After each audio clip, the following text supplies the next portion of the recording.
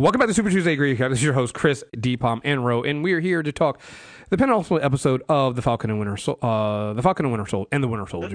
Wrong. I know, Captain America and Bucky. I know. That was my finale. Well, I don't need to see John Walker's ass beat twice. Well, so I think so. I did want to start off with that is the fact that I love that right before this came out early in the week, Marvel did the same thing they did with WandaVision. They give us like, well, it's not really mid-season, but they gave you the trailer for the final 2 episodes. And what I noticed when I watched it was like, there's no really images of Sam, right? You had the one where they made it seem like it was we're going to be the finale, which is the confrontation between Bucky and Bucky, Sam, and John, with basically John saying, you don't want to do this, and Bucky basically going like, yeah, nigga, we want all the smoke, right? No, but Bucky basically clapped and was like, we've been dying to. Yes. And I love the fact that the trailer, and again, there's nobody who cuts better trailers than Marvel, because their trailers get you excited for their stuff, but then don't. Like, anytime anybody complains, I saw too much in the Marvel trailer, I'm like, no, you didn't. You saw what they wanted you to see. The last time they did it, Iron Man 3. Right. Mm-hmm. You know, and they learned their lesson. After that, you're lying. Yeah. After that, they were like, we're not going to do. So what you think is going to be the final confrontation literally happens in the first 5-10 minutes of episode 5. You know, because they love us. It's right. Because they love us. But you're right, Chris, from a sheer structural standpoint. Like, I almost applauded, I almost thought, I was like, that was just, bravo. Right. Bravo. You know? Because now you can, with that out of the way, you not only do that and raise attention now in the last episode, but then you give the rest of this episode a chance to do some things we needed to do to get prepared for Sam wanting to really pick up the shield, you know, and carry that legacy on, right? Him going and talking to, you know, Isaiah, him going back home to talk to Sarah, you know, getting these moments that we needed to get that I'm not gonna lie, at one point I was like, well, I guess we're gonna get that at the end of, you know, episode 6. We're gonna kind of, you know, come back and revisit some of these things. Like, nope, we're gonna take care of all that right now, so that when we get into episode 6, we can jump right in. Did you say we can party? Look, The fight's already started. That's the thing. The end of this episode, it's not like, oh, we're gonna get to the fight. Nah, nigga. The lights are on. They've taken over that room. The fight has begun. I am so excited for next week. I love Happy D-Pop, Chris. I really do. So good. But no, I was just trying to clarify that I heard you say the words, the party started. My bad. That's all, Chris. I was just like, you know, finish your thing. I was just making sure I heard that. So, yo, guys, Chris, you're right. Thematically, you did a wonderful job addressing the larger points of Sam's acceptance and need to hold the shield and represent Captain America for more than it used to be. And we're all right that the first 5 minutes putting that fight there made it seem like a penultimate. You just threw it in there to you. Delicious. The fight has started. Mm-hmm. Yes. I think the thing for me about this episode is I do agree with you. I thought we were going to get more of the introspection and the processing, and they would hang that out to us and we get it in the end. I was happy to see it here because I have been low-key complaining about not seeing more of it along the way. Just, you know, as a part of, I think they were a little too subtle with some of that part of the storyline, just because we're dealing with a lot of Americans and, well, scalpels. We need sledgehammers. But I also liked the way they really kind of honored the fact that episode 4 was really where all of the threads came together and you started seeing people line up, and, you know, and you get more, you know, Zemo is right more moments versus, and I don't need anybody making that Agent of Chaos seem like he's any kind of reasonable. But I mean, even as y'all like to say, even my villain agendas have limits. He got to die. But I think the other thing about this is where you were saying people think that they've seen everything in the trailers. I think that speaks to the way that sometimes people watch these shows and how they cherry pick the narratives. I mean, like that last trailer felt really like they went online and they kind of put a pin in each of the things that people had massively commented on. And I did have one friend who complained saying, oh, they just went back through and made the show seem like it moved at a much faster pace and had higher action because they put all the more high octane moments. And they did, but they're supposed to, because those are not. What do they think trailers are? Yeah, I was like, it's marketing, bro. What? But I thought it was really nice the way they still left air in the final wrap up. And like you said, I walked away with the question: we ain't see Sam. We saw his face light up like Christmas morning. Yeah, yeah. I made a. And now not only is the shield Wakanda, but so is the suit. It's a truly international. And that's what I want to bring up. There's a couple things, right?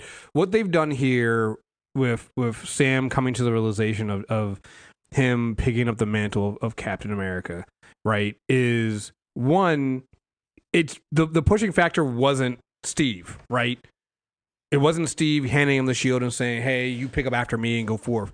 It's really after the conversation he had with Isaiah, right?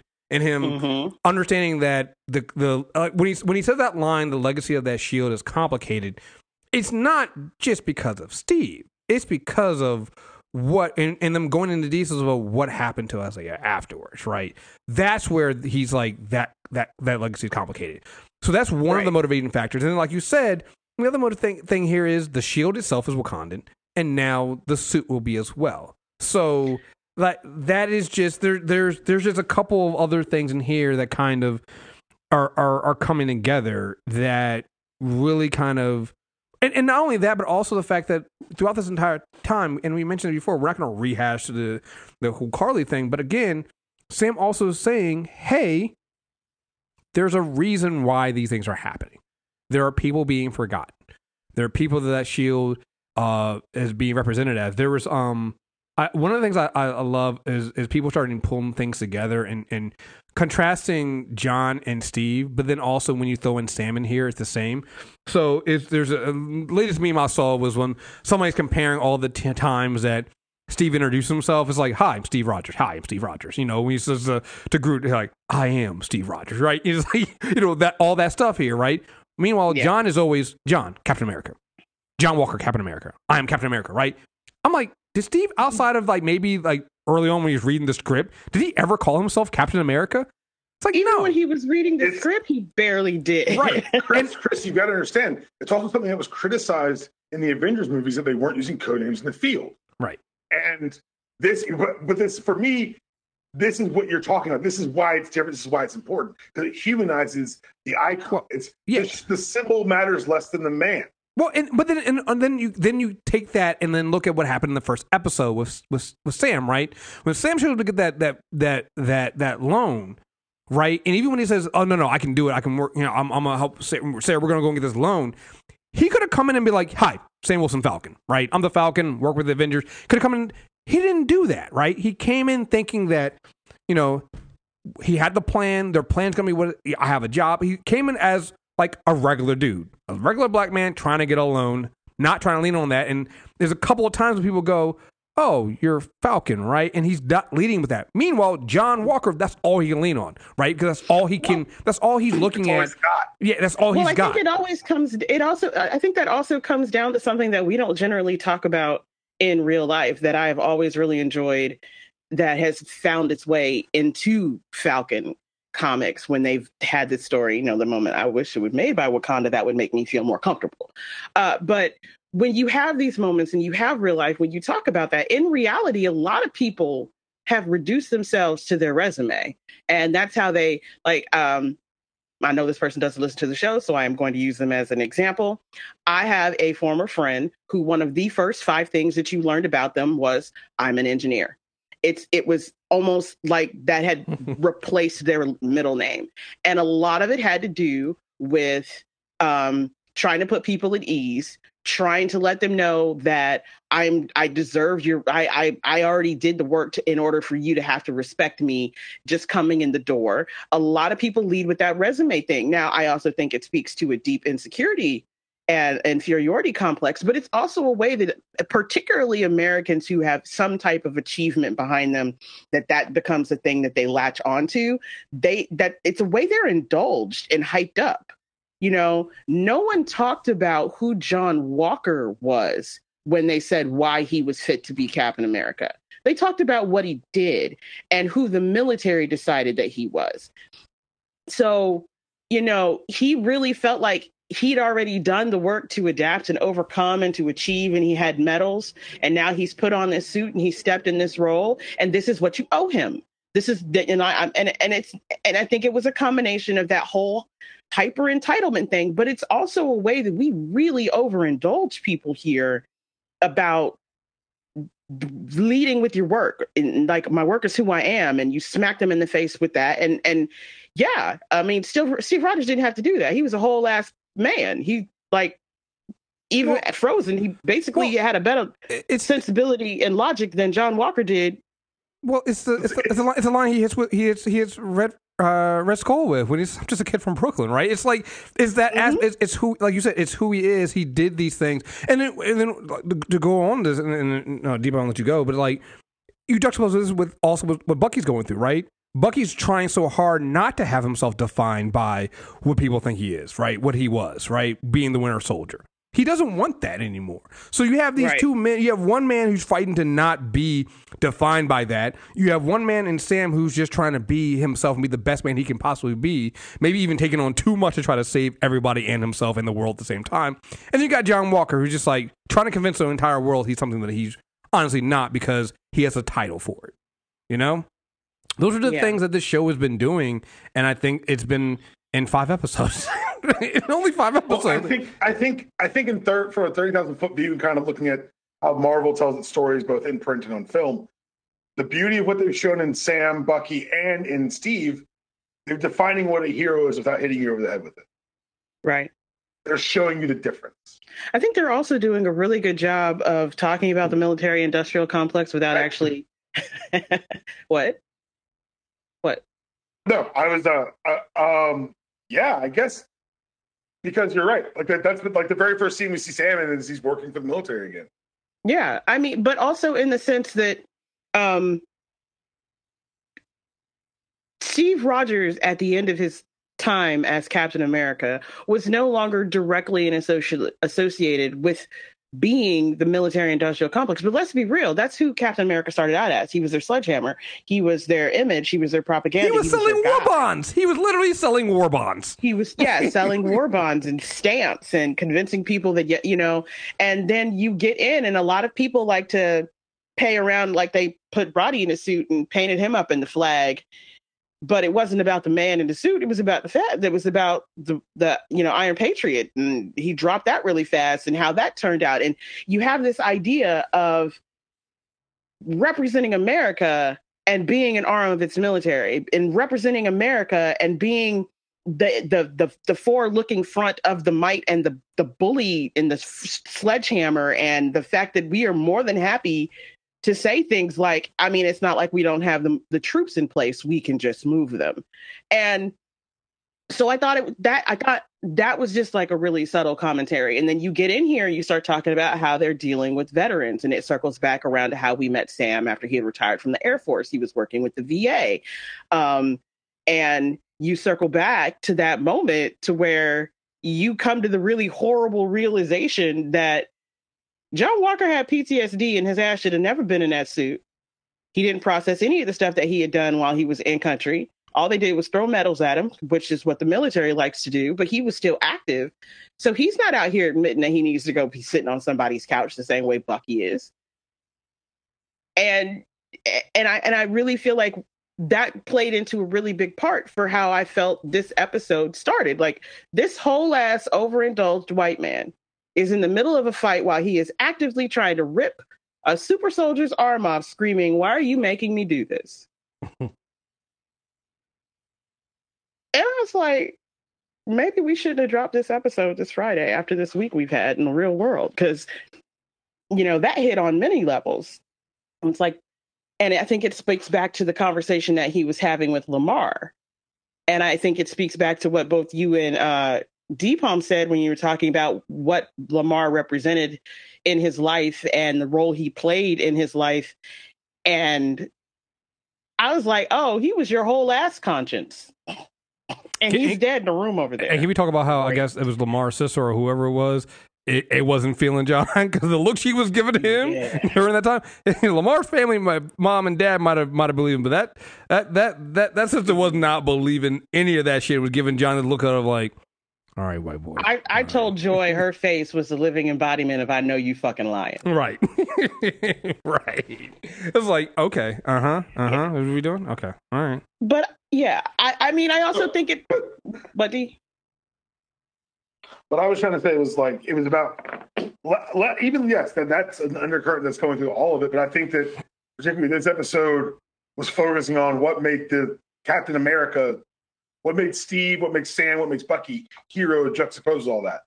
And that's because you're able to see, like you said, the introduction of Sam every time. It's always Sam in front of Steve instead of saying, I'm the Falcon. But it's also the striving to do better and to improve.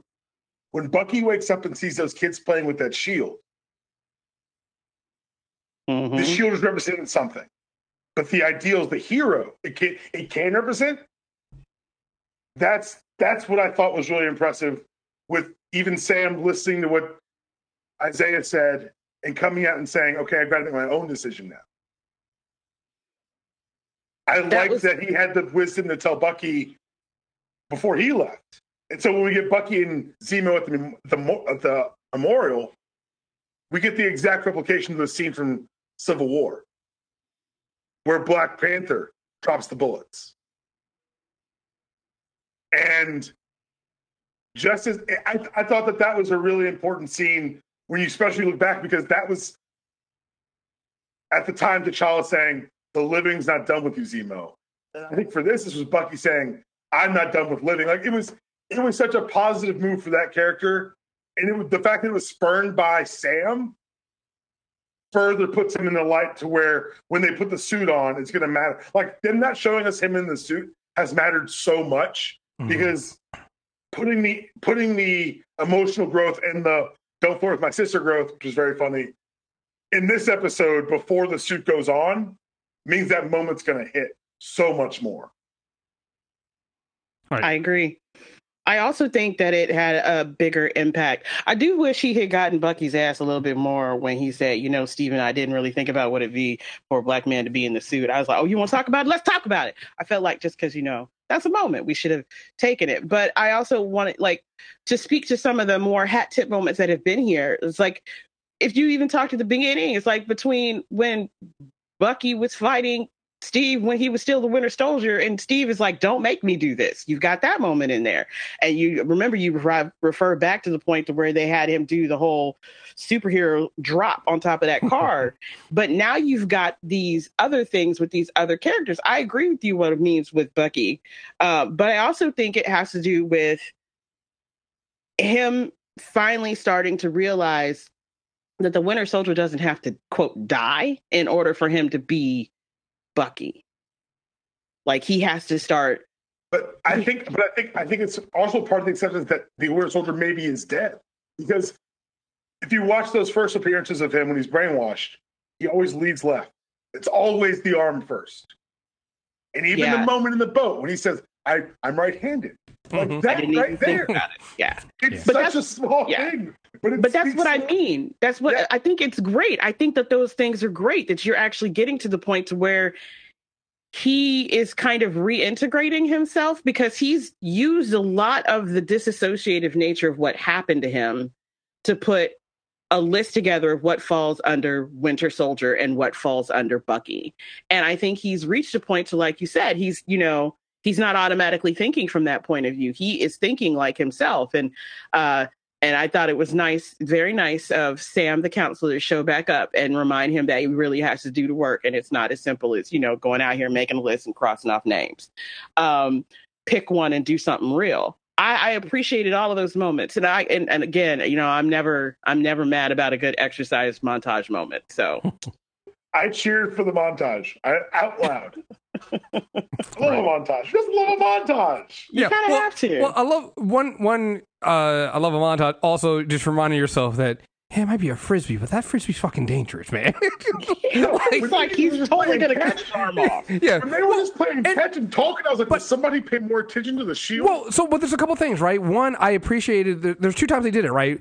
The first time when Bucky and Sam are having the conversation, and they're both just casually tossing the shield around. That's what I was worried. So I was actually not worried about that time, because it was like they were it was fine, because you're throwing it just kind of like, it's the simple part. The montage for me, though, and again, this goes to I love my unnecessary flips. You got to remember Roy Harper from Roy Harper. Era. I love the unnecessary flips. However, here, I want to remind people this wasn't a Roy Harper thing. The reason why Sam had to do all those arrows and flips is because Sam's going to be flying. And this is one of the aspects of when Brubaker was writing this before Nick Spencer, he brought that point up that, it was the first time you see Sam throw the shield and he's off by like, a couple millimeters. And, he gets a joke. There's a joke about it, but he's like, I'm also flying. It's a different angle. I got to hit the right angle when I'm flying. He did the same thing when Steve does it during during the whole Hydra Steve thing. Steve pushes him off his game a couple millimeters and somebody dies because of it. So, like, I like the fact that it kind of has to be a different Captain America. Right. He has to be. So I appreciated that fact. While, again, there's all these subtle things that they're doing here that you might not recognize, but they're there, and I really, really appreciated it because it's like, again, when you watch the training montage, you're like, oh, good training montage. He's being really, he's doing all these flips, he's doing all these aerials, he's over here being, all right, cool, I get it, it's fine, whatever. But you start thinking about it, it's like, well, yeah, this motherfucker might be upside down, and he has to catch the shield, so he actually needs to do that. He's right. Yeah, also, go ahead. It's the same thing, making kind of the subtext to text, like that we got in this episode, like a lot of the subtle undercurrents that have been going through this season came to a head and came very vocal, like Ro mentioned earlier. And so it's shaping up for a fantastic finale. And that's before we get to the arrival of, I guess, royalty. Madam Hydra? Stop it. No. We go. Contessa? Let's do Contessa for right now. We don't know what she's going to be. Because, Chris, you know what exists in this universe? Leviathan exists in this universe, Chris. Oh, shit. That's a point. That's a good point. So everybody relax. Yeah, we're just giving out names. True. I mean, yeah, you're right. Okay, fair. Yeah, true. Leviathan does exist, so we can do that. So you're fine. I'm fine with it. I need you so much right now. No, I appreciate it. Well, they mentioned that I was relaxed till about 2 minutes ago. They mentioned they mentioned there was going to be and here's the thing: we are going to Russia for we are going to Russia for Black Widow. So there's that. So so we can bring all this stuff together. But like they mentioned they were bringing it. Like the actress who showed up doing that lovely little bit, but I think this might be a glorious fit for Contessa. Oh yeah, no. I think this is. They said they were going to they were introducing a major character, and I was like, oh, I wonder who they're going to be. Everybody's. It's gonna be Mephisto. It's gonna be Reed Richards. It's like Eli's Mephisto. Right. And we decided to go back with Contessa de Fontaine. And I'm like, and I'm like, okay, all right. Was this what we're doing? All right. I like it. And she's telling John, it's like, keep my number and make sure you make. I love the entire scene. It's like, you made two good choices. Well, one tied with this lovely creature over here that you married. And I'm just like, laying it in thick. Picking up the phone when I call. Just everything about how that scene went and how subtle it was and how easy it was to miss everything that was happening in there. I just feel like it was just it was a perfect chef's kiss. And I'm not kidding when I say I usually am slightly resentful of that particular actress being cast in things, but I really feel like their particular brand of snide and self-deprecation and snark is pretty perfect to go in multiple different directions for however or whomever they decide to make Contessa. Well, and I think that's the thing, right? I think that's the thing about Marvel when they sometimes cast somebody like Juliet, like they can either go and lean into what that actor or actress has always done before, or they can do something different with them. And I feel like we're getting a little bit something different that almost feels like perfect for this character. And I'm like, you know what? They're gonna do whatever they want, and it's gonna work. No. You're right. You're right. You're right. But I'm like, if you had asked me to cast this character, I wouldn't have gone this route. But now that they have, I'm like, you know what though? Actually, fucking works, and it's actually can be pretty fucking frightening depending on where they go with this. I love it, and on top of that, again, my one and only time I'm really going down the villain agenda route.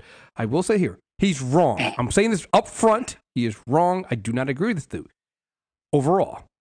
But John made some points when he was, going back at the the people that were giving unbelievable. him I knew we'd be here. I did not know it would come from you. I'm just saying. Oh no, I'm sorry. I'm a military brat. If you thought I was gonna be okay with how he got up there and A, walked out of there without being in Leavenworth in cuffs and finally getting rid of that damn inappropriate haircut, but B, just what you make. No, this Chris. No. I agree with everything you say. The fact that the whiteness of him not being in cuffs and being like, I wish they had come out with point blank and just said, "Motherfucker, if you weren't white, man, we could put you under the fucking jail right now." And again, also the fact that he also got powers. It's like, motherfucker, you should be under the jail. But I will no. Sam didn't tell him. You really think they don't know? What's to say this? I know you took the serum. True. Valid. True. They don't. But what I meant by that was what my point here was that he's not wrong in that they made him. This goes back to what we were saying before, right? You put this man that you should have known everything about. You didn't. You were so quick to try to replace Steve Rogers and put somebody else in that suit that you told him and gave him the authority to do this shit. And then when it made you look bad, you just, I mean, again, it's the constant that what we see happen all the time. Now, I think that they made the mistake on, you can't do to John what you do to everybody else because this motherfucker's more unstable than you realize and also has some powers and it's going to make you look even worse now. I think that's where they really, really messed up. But that's where my point is coming in at. It's like, no, they did make this dude. And as soon as they couldn't use him anymore, they tossed him aside. And now he's going to be somebody else's problem, a lot more people's fucking problems. It's going to be a big, big issue. So that's what I meant by that. So I still didn't go down the road that Rogue goes with most of her villain agendas here. I'm still the good one here. I still am. Excuse? Okay, cool. I have not. Listen, it has been 7 episodes in this Flash, and I have not tried to kill Iris once. It's a conversation between friends. You can say whatever you want. I have gone through this entire season of the Flash yet, and I have not tried to kill Iris once. I want kudos. I'm sorry. I'm a good man here. I asked where the baby is. You always trying to murder Iris. Let's not do this, Chris. You will not win. I have receipts. You produced the receipts. You brought the baby this time. We haven't had the episode. And then you killed it. I didn't kill it. Oh my God. Really, gentlemen? Really? We're here again. It just happened like an hour ago. We just finished recording. Okay, fair enough. I forgot y'all did Flash in front of this. Chris, I don't disagree with a lot of what you're saying. I just don't feel as though that needs to be funneled through the John Walker character. No. Completely wrong message. No, what's funneled through John Walker is, yes, maybe it's not your fault, but it is your responsibility. It doesn't give you the responsibility to do this. Sorry. Wait a minute. What I'm saying is, I think the state that John Walker finds himself in when he is standing in front of that panel is absolutely 100% across the board's fault. So for me, I don't think it comes down to just a matter of you made me this way, or this is how you made me, or you need to let me be heard and all this type of other shit. I think it's some basic flaws. It's like you can fix or you can slap over a problem, but they haven't really done look. I mean, let's be real. The military stole the shield. They don't own it.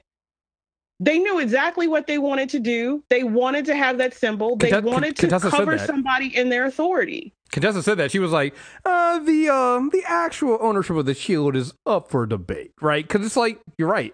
Is it technically U.S. Y'all thought about John Walker too much. I only thought about John Walker this episode. I love watching him get his arm broken. No. It's not about thinking about John Walker. It was about thinking about the world that they built and this part of it in, and how much I enjoyed all the different aspects. And I don't think that you can have a world where you're dealing with soldiers, because John is not the only soldier that's been done dirty by the military industrial complex as created in the MCU. Bucky was done dirty. They stopped looking for him. Isaiah, everybody who was a part of that. We thought Bucky was dead.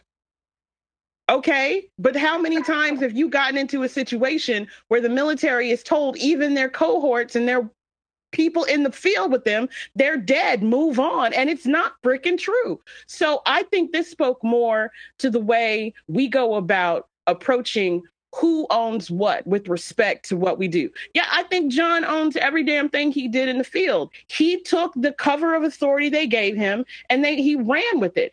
He ran with it in a way that reveals the kind of choice maker that he is. Agree. Yeah. And again, I think it's very. What I'm saying here is the same. The reason why I bring it up is because I feel like it's the same. You have to juxtapose it also with Carly and why she's doing what she's doing, right? I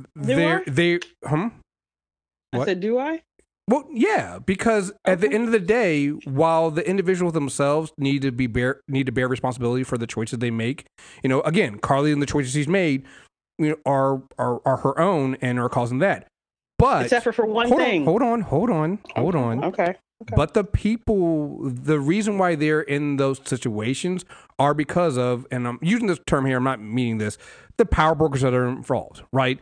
The same person that's sitting there across there and telling Jon, we're stripping you of your titles. I'm like, but you also enable this person here. You should never have even given this person here that power. That does not excuse that person. That doesn't excuse that person's choices and what they did here. You should never put them in the place. Same thing on the other side here. You have all these people at the end where we know why Carly's doing what she's doing, right? You have a bunch of people here who are making decisions that are going to affect other people. We're going to round up all these refugees and bring the military in and do this stuff and take them out of where they need to go. It's like they also have some responsibility on what's coming because of that. That's my point here. Is that you have there's people one fundamental difference. I will say that there is one fundamental difference. Mm-hmm.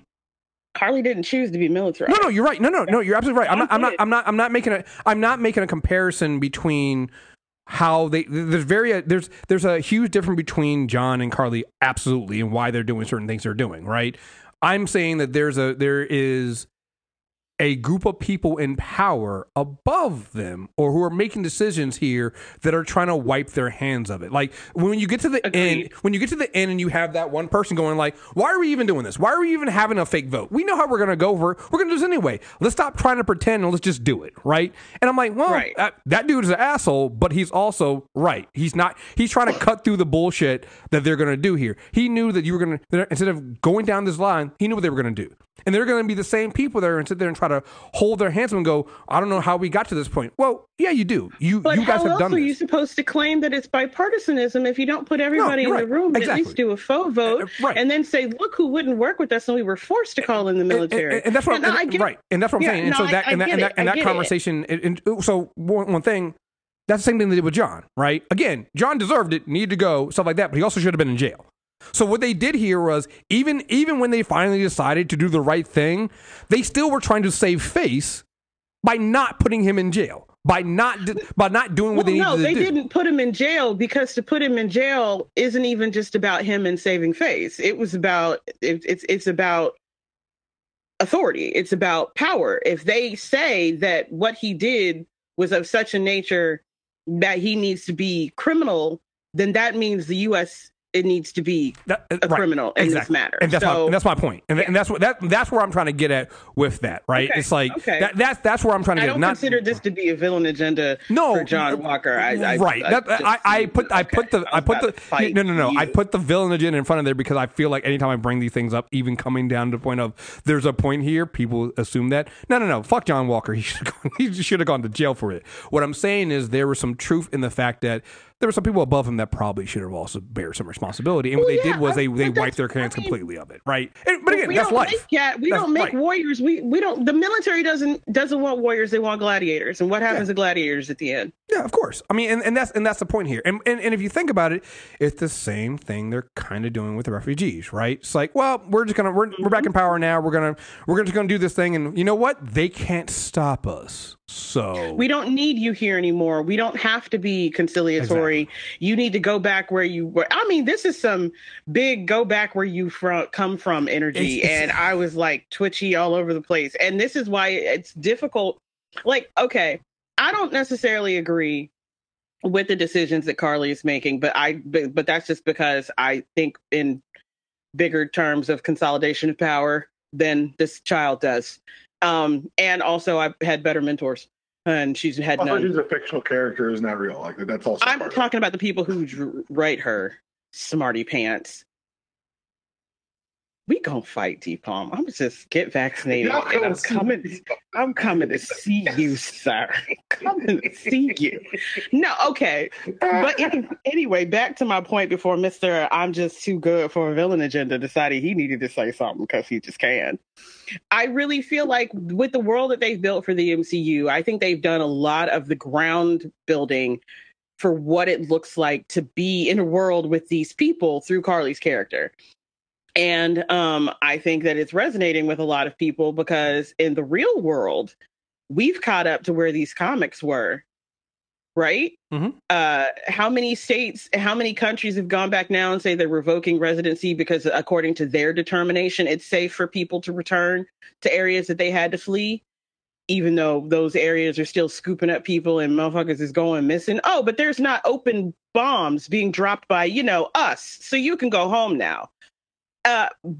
But with the way that they've presented it and drawn it into the world of the MCU, I think they've done such an excellent job. It's slightly why I'm resentful for how subtle they decided to play the notes with the narrative that had to do with race equity in America. I feel like they got a little global, and that broad spectrum view cost me some time that I felt should have been spent on the ground, given that the color of authority that this man was running around in is in fact has America in the damn name.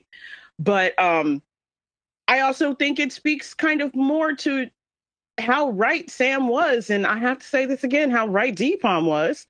He make me sick sometime, man. About the journey that Sam had to go on to before he could process not only through what Steve really meant when he said it's got to be you, but how he wanted to do it. It's like Steve picked Sam because he needed him to be the Captain America that he had started to be, to continue the legacy of that shield being what America needed, not what the military and the government wanted.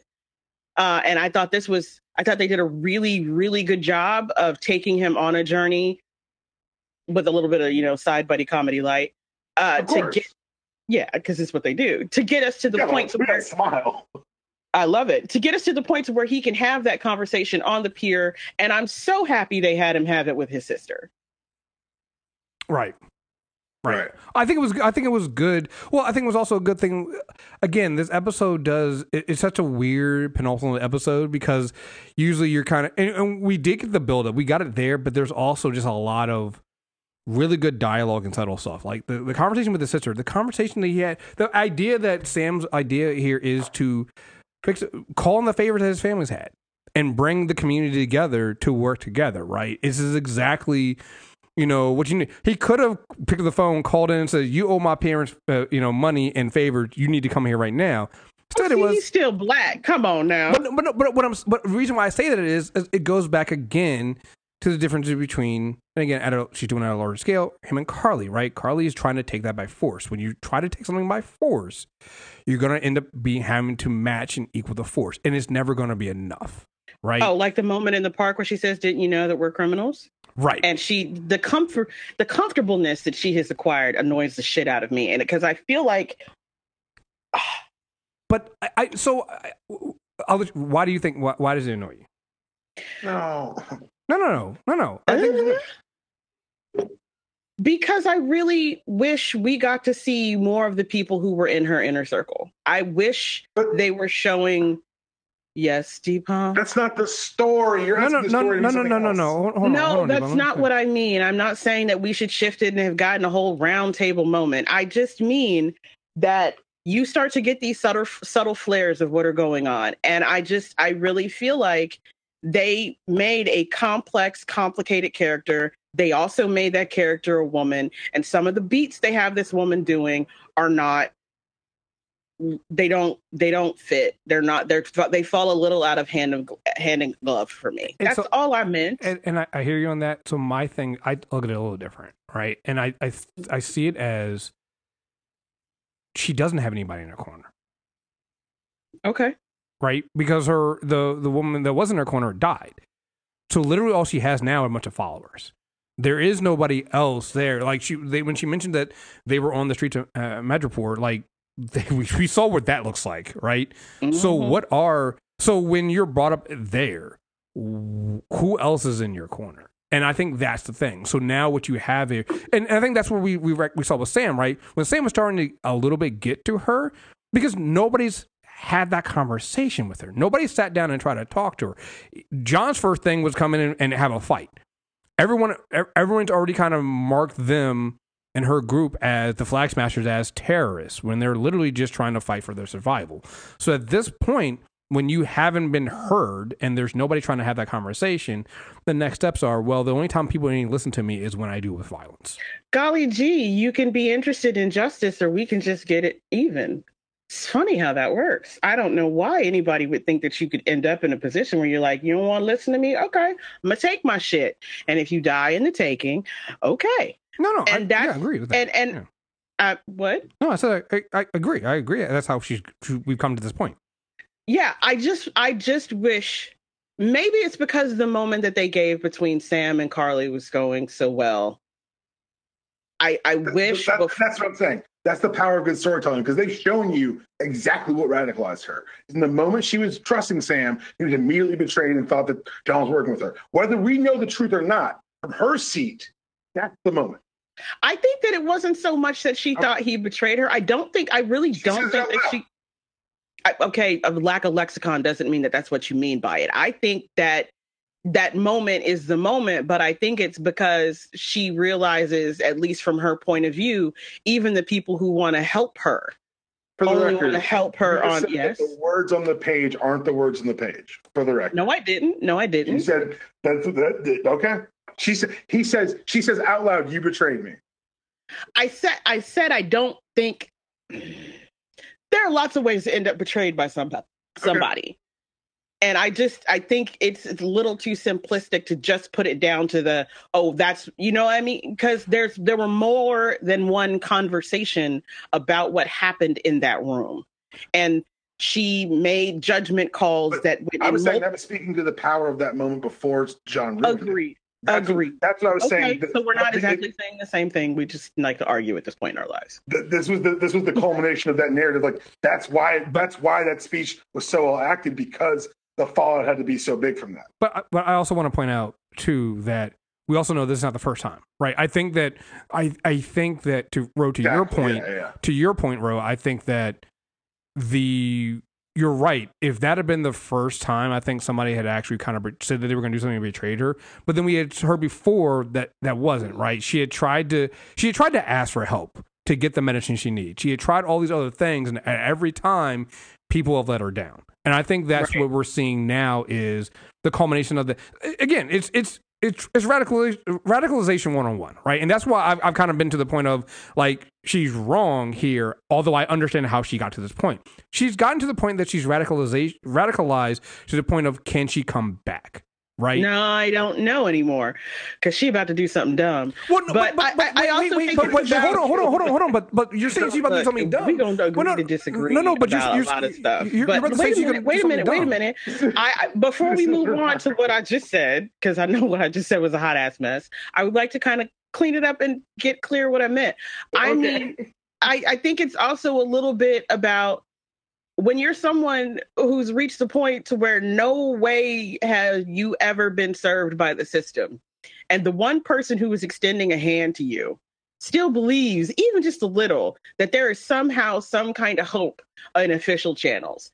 And I think that is an amazing, I don't know if it's purposeful or if it's just one of those happy accidents when you have a black man say some shit and it resonates with people in a way different than what may be the intended purpose on paper, but it's the real purpose it can serve.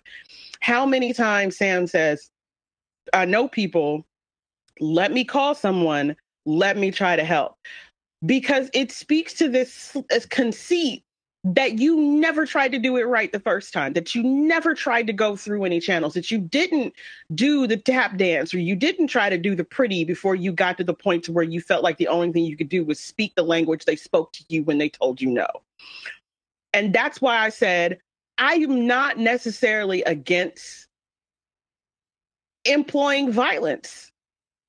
I am against doing it the way the people hurt you do. And that's why I say she's about to do something consummately stupid. Right. And so and I think that's the thing that when we ever talk about this is where I think a lot of people miss the point is I think that's because she is radicalized at this point. And yes, right. And so hold on. Right. Like Deepam said, and you said, there were no other voices. And people to forget she ain't that old. She's what? Well, she's not to be early 20s. She's not that old, but also, again, I think we've established through maybe not directly, but indirectly, we've seen that she did try those other channels. She's been saying the entire time since the beginning we met her that they are not listening to us. It's not just me; they're not listening to any of the people. And so and that goes back to the idea of once she blew up that building after tying those people up, she's gone too far because once you do that, right? Once you cross that line, it's not saying that there's levels of violence, right? If you burn down a Target, right, with nobody in it, that's just a building, whatever. And hold on, right, but like you've kind of you're getting people's attention. Once you cross the line, though, into then purposely taking people's life, what happens then is twofold. One, you're gonna have the clear thing we talk about all the time, but also, and I think this is the part where she has that conversation with Baltrack in the park because we are criminals. Once you cross that line, though, you now have to realize the next time, because you're going to bring a lot of people to your cause, because you cross that line, the next time, you have to go even bigger. And you're constantly having to meet that, you're constantly having to raise that level and bring that violence up to one, match to one, match the level of the people who are going to come back, who are going to react to that, right? Because she did that. They end up killing Lamar, right? And then, first of all, it brought Captain America and Lamar, John Walker and Lamar after them. She ended up killing Lamar. John kills her dude. So now it's like, all right, cool. That's that. All right, now we got to go farther. Like, at some point, the eye for the eye thing gets a little bit too far. And I think that's what we're seeing. But even more to the point, it changes who you can have as partners in your business, who you can do business with. Absolutely. And that's why. And that's the part where I think it's stupid. Look, I don't think that she should have killed those people in the basement of that building. I understand why she wanted the appearance of it to happen if it had been me, but just because I'm a manipulative fuck, I'd have let everybody think I killed him for 48 hours, and then I'd have released him somewhere without all their military armor and everything else with a big ass sign across him that says, "I'm not like you." But that's just me. And because I had better mentors about how you consolidate and take over power and keep it. But I do understand why she got there, and I do understand why it is. And I think this is one of those things that we kind of get really conceited about when we think about America. We can think in very non-gray terms about these things. What is right, and what is wrong is wrong.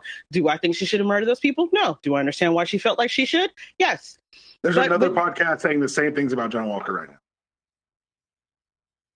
Okay, but am I saying that she shouldn't be punished? I'm saying like it comes down to do you like the people and what they're saying? No, it's not about the fact that I like Carly. It's about the fact of what we talked before.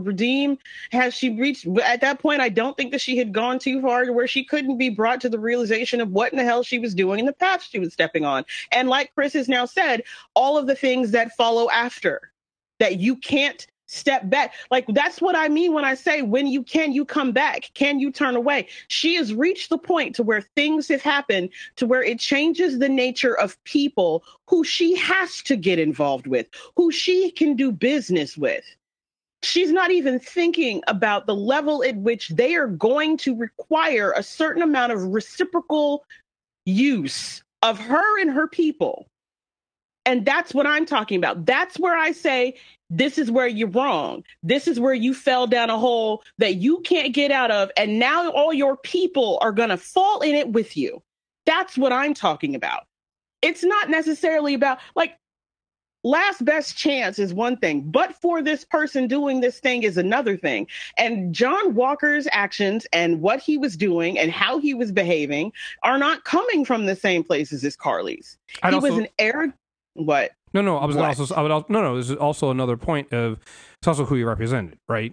It's a different thing when you're representing the arm of the U.S. government that's fully backed and things like that. It's another thing when you really feel like you're a freedom. It's the difference between a radical. What's more scary, a radicalized U.S. Army member or a freedom fighter? Right? To me, U.S. Army military member who's still an active member of the military with all the might of the U.S. military behind it. Right? That is the difference between the two of them. So yes, people might be saying that, making the same argument with John Walker. It's coming from a different place, though. Right? And so I think that is a subtle difference. And not just the place of where he's coming from, but from the place that they're coming from and the purpose they want him put to. So I'm not saying, like, I don't necessarily have a problem with the overreaching premise that, like, borders are a construct. And the world has gotten smaller because people have wanted to consolidate power, and consolidation of power requires you to be able to define your territory. So people coming in and saying, hey, you know what? Maybe we should be care more about the people stuck in that territory than the territory itself. And I think that is a fundamental difference of argument. And John Walker only gave a shit about the territory and the authority given to him by the people who own it. Now, is Carly's movement getting corrupted? Yes. Absolutely. Is she leaving the people who believe in her and believe in the rhetoric that she espoused to stand for very vulnerable to a whole level of insidiousness that leads directly into, you know, Nazism and other such things? Absolutely. Do I think they're all irredeemable simply because she's gone too far? No. Not the people, no. Like, I think... And I think that's the difference. I think that's the difference. I think that we, as a country, have defined and created certain things, and it's been kind of crystallized in a way that's unavoidable by the way the MCU is doing it. And I think that's one of the things that certain people resent about the show, is because this is crystallized better than the conversation about race relations, diversity, and equity built around Sam. But I don't think so. I think they're kind of, I think it's a beautiful thing that they are requiring subtlety and leaving the room for conversation, because it's a very complex thing. But when it comes to what they're talking and they're showing about authoritarianism and militarization and worldview and the macro, I think they're doing an excellent job. And I think the juxtaposition is exactly what Deepam said it is. It's between Carly and John and who they represent and what's behind them. And I'm really enjoying that conversation. And quite frankly, if I had to pick a side that I'm behind, it's never going to be John Walker. And it's just not. I mean, unless he comes out with playing the Star Spangled Man, because you know that did kind of bang though. That did kind of bang. Stop it. It was kind of fire though. I'm just saying I know white people think the fact that he had his upbringing was hard because he grew up in the assumption is as a minority in his town and community, and that somehow made his life equitably hard as that as a black man. Wait, who said that? Oh, I almost got put in Twitter jail like 8 times. You guys stop talking to these people. No one said that to either one of them. Right. My mutes failed. Don't talk to these people. I got to be honest here. You gotta look for it now. I'm sorry. I didn't answer. I just blocked it. I just was like, this is where y'all coming from? I thought it was just... I thought it was amazing the way people are playing around and looking and seeing and how the allegory is playing out for different people. I didn't engage. I just saw it. And I think it's really interesting. And I think it's valuable to have the conversation. That's all I'm saying. But I did make a mistake while I was watching the show. I put off a one-off tweet and I muted it and let it go. And it got big enough to where my mute didn't work anymore. And my mentions ended up as a shamble. So I was scrolling through and reading the shit and texting my friends and sending screenshots. No. And like, if there was something interesting in there, I might have responded to it just because I thought it was an interesting point to talk about. But no, I didn't really like engage these people, except for, one person called me a bitch. And then he gonna find out that his Social Security don't work next week. But no, I wasn't going to engage in these conversations, but I do like to see the different ways that this allegory hits people. So yeah, I look at the stuff. I look through the hashtag. I'm not talking to people that aren't my friends, but I have discovered that I had a couple folks who slid through whatever filtration system in my life is, who are seriously on some diet Nazi stuff. And I did not know until The Winter Soldier. Because this show has people telling on themselves. I gotta be honest, man. The best thing that's ever happened to me is getting too busy at work. So now I literally cannot see any of this shit. I would have been in the same position you are. I am so glad my life is so much easier not seeing that shit. It just is. So yeah. Well, I actively don't care about anyone's opinion but my own. That came out of a conversation with someone who I talk about this stuff because we like to talk comics and fandom, and it was slightly unexpected, and I was like, that's a whole lot of diet Nazi shit you flying out there, right? And what the hell, where is this coming from?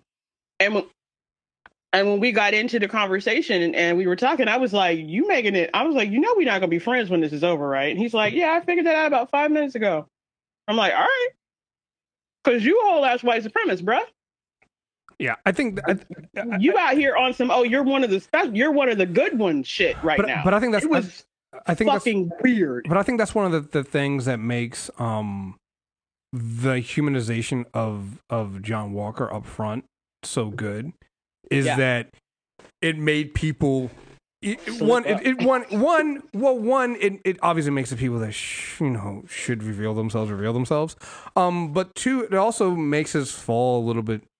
It's one of the things we said it before when we first saw him show up with that no chin and badly fitting suit. We're all like, this motherfucker, can't wait for him to fall. And then episode 2 comes in, we're like, oh man, that fucking intro fucking slaps. And god damn it, he's fucking competent with the shield and he's almost likable. But then you start getting the ideas of like, oh no, I know this douchebag. We know this dude. Right, we know this dude. We know this dude. And I think that's what makes it so good is that you're seeing that. And like you said, I like the gray areas that you have in some of these things and knowing what the line is on some of these things, and things like that. So last thing. Go ahead. Can I ask a question? Sure. Y'all know that was Kurt Russell's kid? Mm-hmm. Yeah. You didn't know that? I had no fucking clue. Yeah. And now the whole ego shows up. Now I need ego to show up, damn it. Yeah. Hey, man. Goldie Hawn and Kurt Russell did good. Wyatt Russell is he is a damn good actor. Yeah. So, because him spray painting that shield, I was like, he's coming with his own shield. Oh, this motherfucker done lost it. Great. So I was like, Man, that was fantastic. This motherfucker's lost it. He's gone into his mind. Also, we got to address the fact that, God damn it.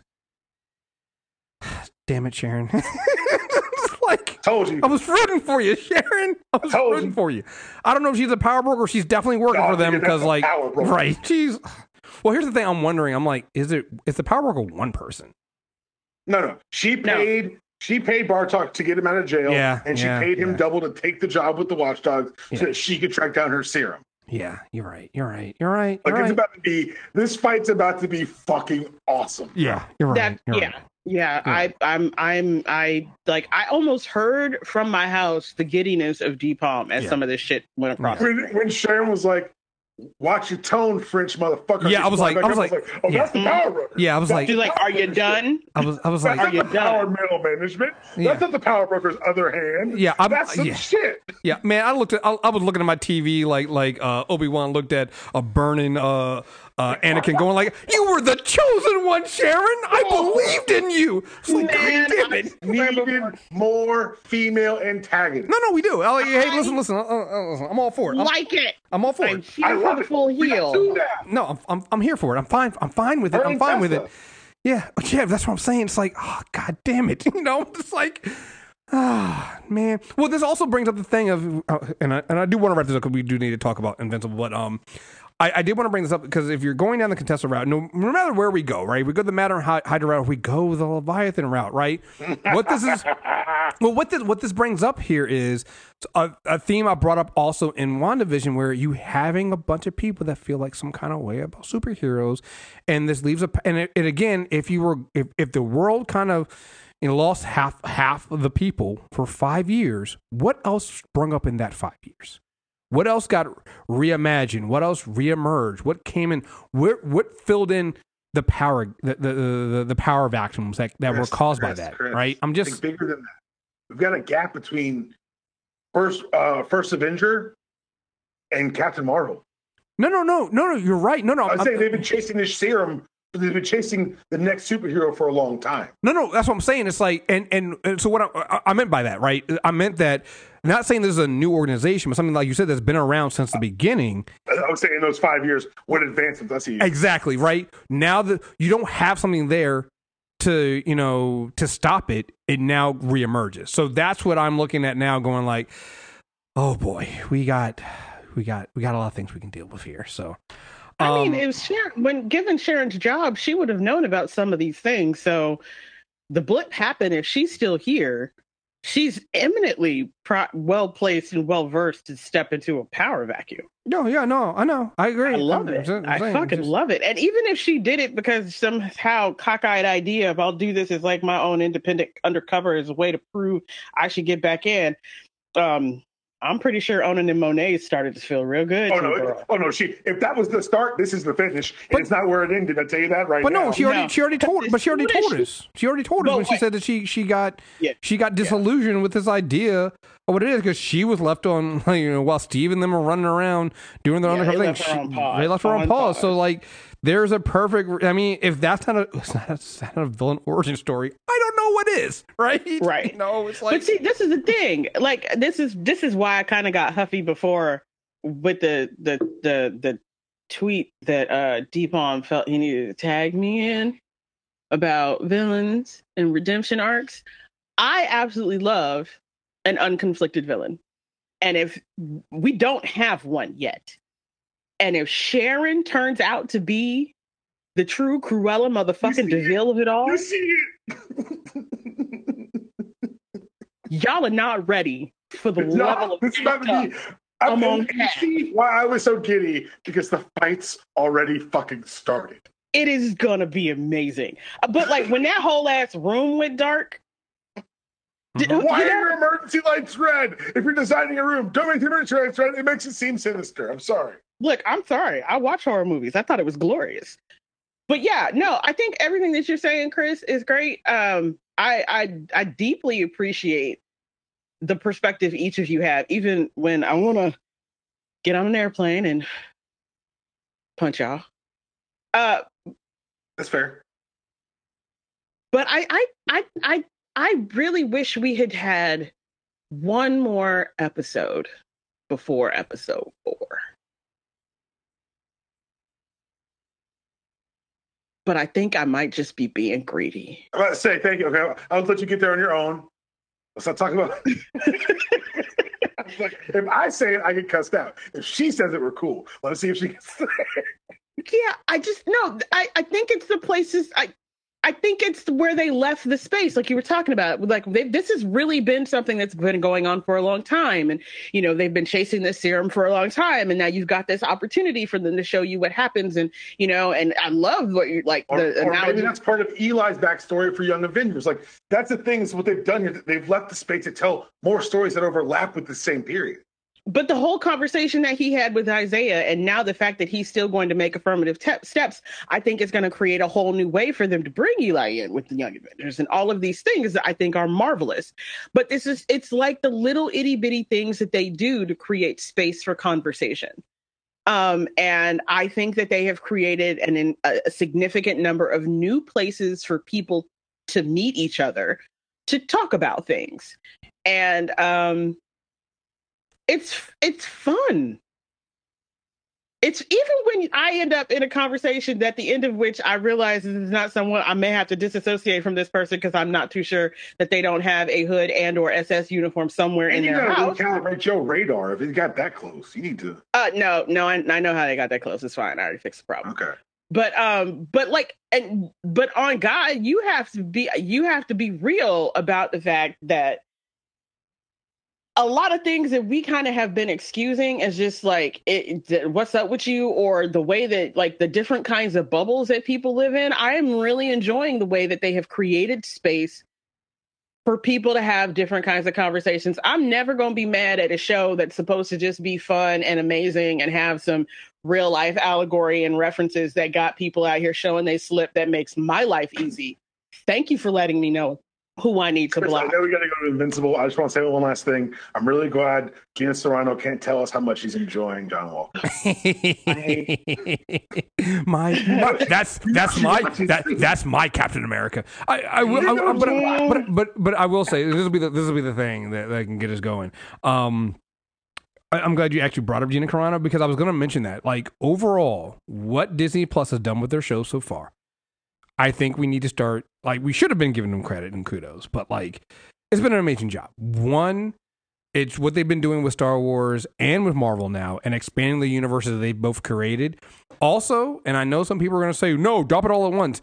The brilliance of going back to dropping once a week and knowing that the memes from your show each week keep that shit going each week, because it's like the memes after every episode are just fucking fantastic, and they keep still going. Getting new memes off AO whooping people's ass. That's what I'm saying. That's what I'm saying. It's like you getting this and keeps it going in there, and it's leading up to your next story, right? And I think this has been the brilliance that we knew was possible with them making these Disney Plus shows, but seeing it actually happen, I think, to me, is one of the things going like, I mean, I know we said they were going to do this, but like, these motherfuckers are really doing it here. And I think that's the thing that I'm loving right now. And so, like, honestly, it's like the stories they're telling here with these characters, and then bringing them closer and closer to how they tell stories with comics. I've just been loving it. So, all right, let's wrap this up. Make sure you guys subscribe. Super Tuesday Recap on iTunes, Spotify, Stitcher Radio, wherever you get and listen to your favorite podcast. We're ready. We're waiting for to see what's in the box. We know what's in the box, but I can't wait to actually see what's in the box.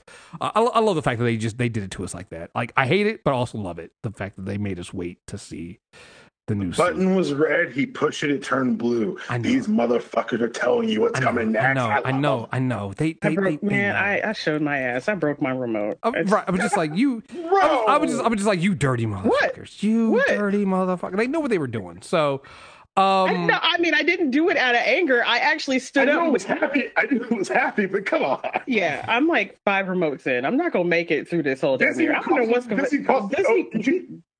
Disney need to send me like a. I was gonna say a check, like a TV or something. Yeah, because this is. I mean, it's just like it's just a dirty thing. When Bucky shows up with it first, and we just sit there and going, we all know what it is. I'm just like you. Yeah. Oh, also, Bucky Homeboy Hall of Fame.